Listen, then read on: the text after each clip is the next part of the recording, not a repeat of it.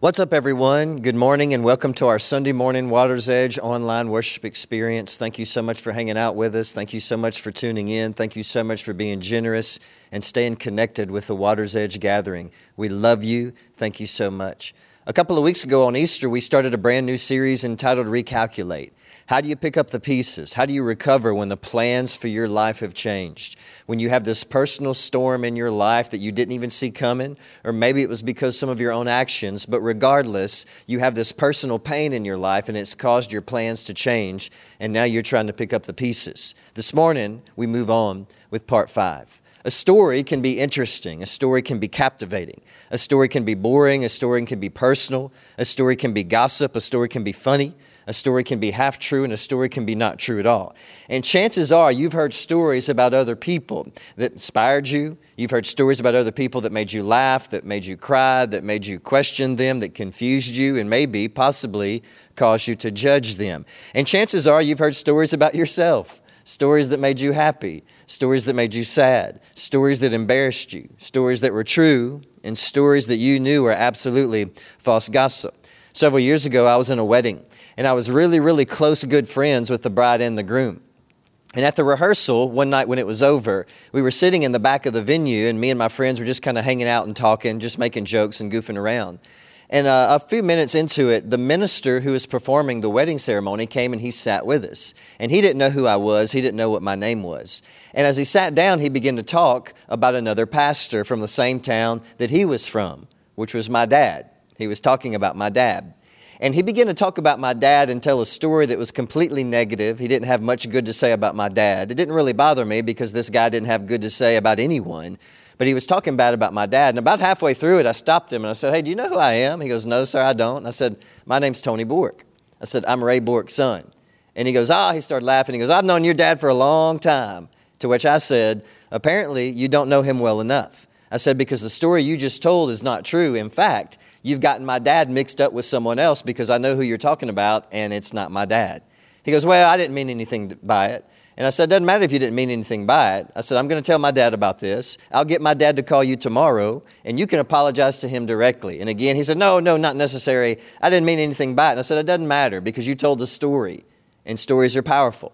And people remember stories. And stories are powerful. And your life and my life tells a story. And not everyone is going to embrace or appreciate that story, but your life is still telling a story. Do you ever look back and just wonder where all the regret came from? How did I? How could I?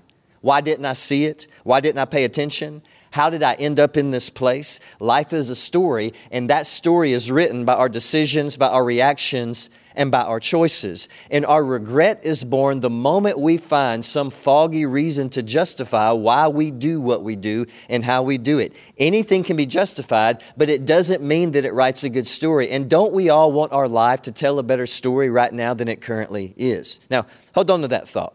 And as you do, I want to show you something very interesting and eye-opening from the Scripture. The first passage is right after Jesus died on the cross, and some of his followers go to prepare his body for burial. And I want you to notice what it says about these two particular disciples, John chapter 19, verses 38 through 39. Afterward, Joseph of Arimathea, who had been a secret disciple of Jesus because he feared the Jewish leaders, asked Pilate for permission to take down the body of Jesus. When Pilate gave permission, Joseph came and he took the body away. With him came Nicodemus, the man who had come to meet Jesus at night.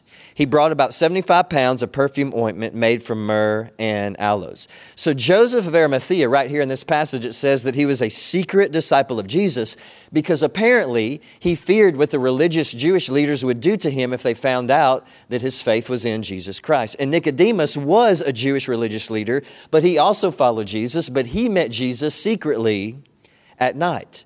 But yet there's nothing in the text that ever suggests that they were not true disciples. There's nothing in the Bible that ever suggests that they were not in love with Jesus, that they didn't have good and changed hearts, and that they were not passionate about Jesus. And so publicly, they did not broadcast or make this huge, bold announcement that they were followers of Jesus Christ. In fact, they kept it a public secret. So they would have felt really bad that night on youth camp when the youth preacher stood up and said, who's ready to die for Jesus? If you're not ready to die for Jesus, then you're not a good enough disciple. They would have felt really bad on this night because their faith at this moment was secret and private. But their hearts, their motives, their faith, their integrity, and their character was good. And it was godly. When it came down to it, at the end of the day, they were sincere and genuine disciples, which means this, and notice this first point today, if you're still with me, say I'm still with you. Someone's public life doesn't always tell you their entire story. Now next, remember the disciple Judas, one of the original 12. He followed Jesus publicly. He served Jesus publicly. He was a bold public disciple all throughout the ministry of Jesus. He left his life behind so he could be a disciple of Jesus and follow Jesus. But what was going on in his heart on the inside? Matthew chapter 26, 47 through 50. And even as Jesus said this, Judas, one of the 12 disciples, arrived with a crowd of men armed with swords and clubs. They had been sent by the leading priests and elders of the people. The traitor, Judas, had given them a prearranged signal. You will know which one to arrest when I greet him with a kiss. So Judas came straight to Jesus. Greetings, Rabbi, he exclaimed, and gave him the kiss. Jesus said, my friend, go ahead and do what you've come for. Then the others grabbed Jesus and arrested him. So even as he betrayed Jesus, Judas, who publicly said that he was the disciple of Jesus and walked with Jesus for 3 years, even as he betrayed Jesus, he kissed Jesus publicly, showing this public affection and love for God's Son, even though betrayal to God was in his heart. And so again, someone's public life doesn't always tell you their entire story. Check out what James says about it, the half-brother of Jesus, James chapter 1, verses 23 through 24. For if you listen to the word and don't obey it, it's like glancing at your face in the mirror. You see yourself, you walk away, and you forget what you look like. When you know the right way, the right choice, the right decision, the right thing to do, but you do the opposite, James says it's like you have a broken mirror. You look in the mirror and then you see what you look like, and as soon as you turn away, you forget. I've never done that. I've never looked in the mirror in the morning and said, man, I didn't know I didn't have hair. I forgot. Man, I didn't know my ears are this big. I forgot. But James says this, when you know the right thing to do and the right way to go, but you do the opposite, it's like you don't have this self-awareness in you. You look into a mirror and you don't even see who you really are. Now, let me just share my heart with you today. If you're still with me, say I'm still with you.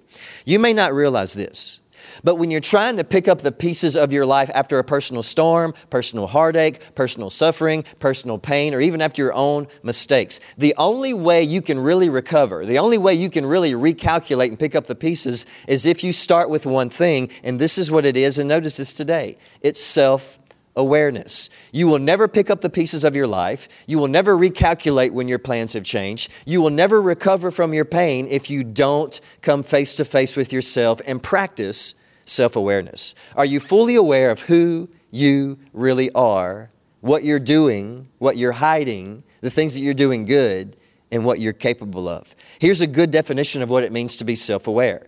And notice this. It's an honest evaluation of someone's own character, feelings, motives, and desires. Your character, your feelings, your motives, and your desires will either sink you or they will protect you from hurting others and hurting yourself. And here's one of the problems that I see all over our society today. It's like so many people are looking into a mirror that's broken. They either don't see how and who they really are, or they're blind to how and who they really are, or they have low character and their public life doesn't match their private life and their public image doesn't match their private character, because their main concern is to throw people off with their public life because they have no intentions on dealing and changing their weaknesses in their heart.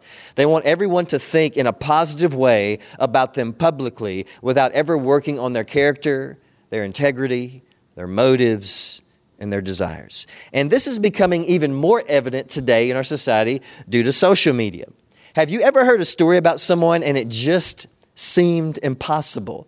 I mean, shocking. Someone calls you, someone sends you a text, someone sends you a message and says, have you heard? And then they go on to tell you the story. And as you hear the story, you're just shocked. And the reason why it seemed impossible is because all you saw was their public life and their public life on social media. And it just looked different than the story that they're telling you. What? That happened to them? I mean, judging by their social media, they seem so happy. What? That happened to him or her? I mean, judging by their social media, they seem so Christian. What? That happened? They seem so in love. What? That happened? They seem so perfect together. What? That happened? They seem so sincere and honest. Why? Because all they were working on was their public image and not their heart. Are you self-aware?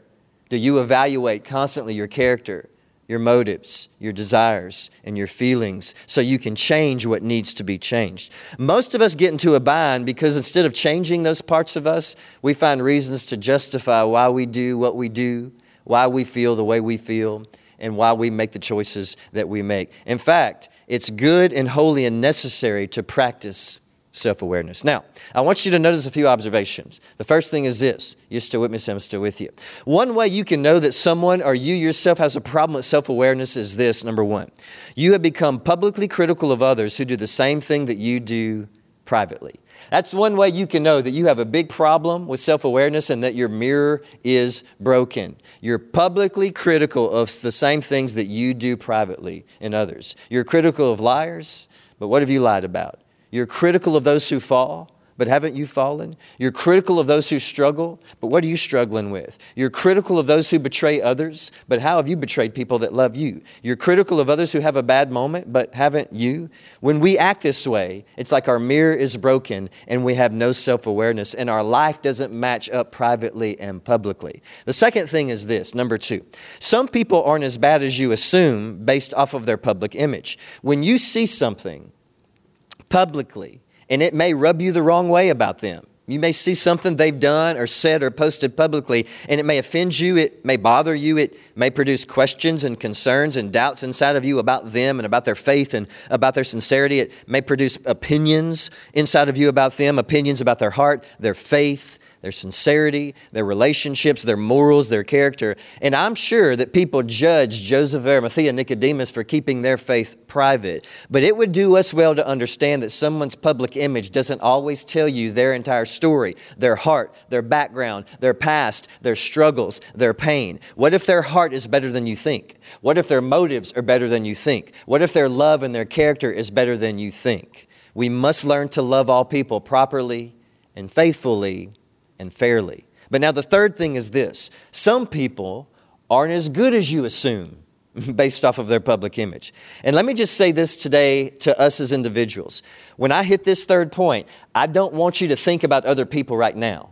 I want you to think about yourself and think about yourself only. If the public image you're currently giving off about your faith, your integrity, your morals, your heart, your relationships, your family, your marriage, whatever, is not the true private story, then your self-awareness mirror is broken. You want everyone to think a certain way about you publicly without ever dealing with your mess on the inside. You will never pick up the pieces of your life and recover unless you build a solid character. And the only way to do that is to just be real. And I tell people that all the time. If you want to make a difference in this world as someone who has faith in God, faith in Christ, then stop pretending, stop acting. You don't have to wear all the t-shirts that say, here's my bold announcement. You don't have to put on all the bumper stickers. Just be real. If you're struggling and you're hurting, be real about it. The world needs to see that in us. If you're failing, if you're confused, be real about it. If you're sad, if you're ashamed, be real about it. If you're in regret, if you're in pain, if you're happy, if you're growing, if you're focused, if you have joy, just be real about it. And that realness will build more credibility with God in your life and more credibility with the other people that are watching you live if we would just be real. And let's not say this today. I need to do better.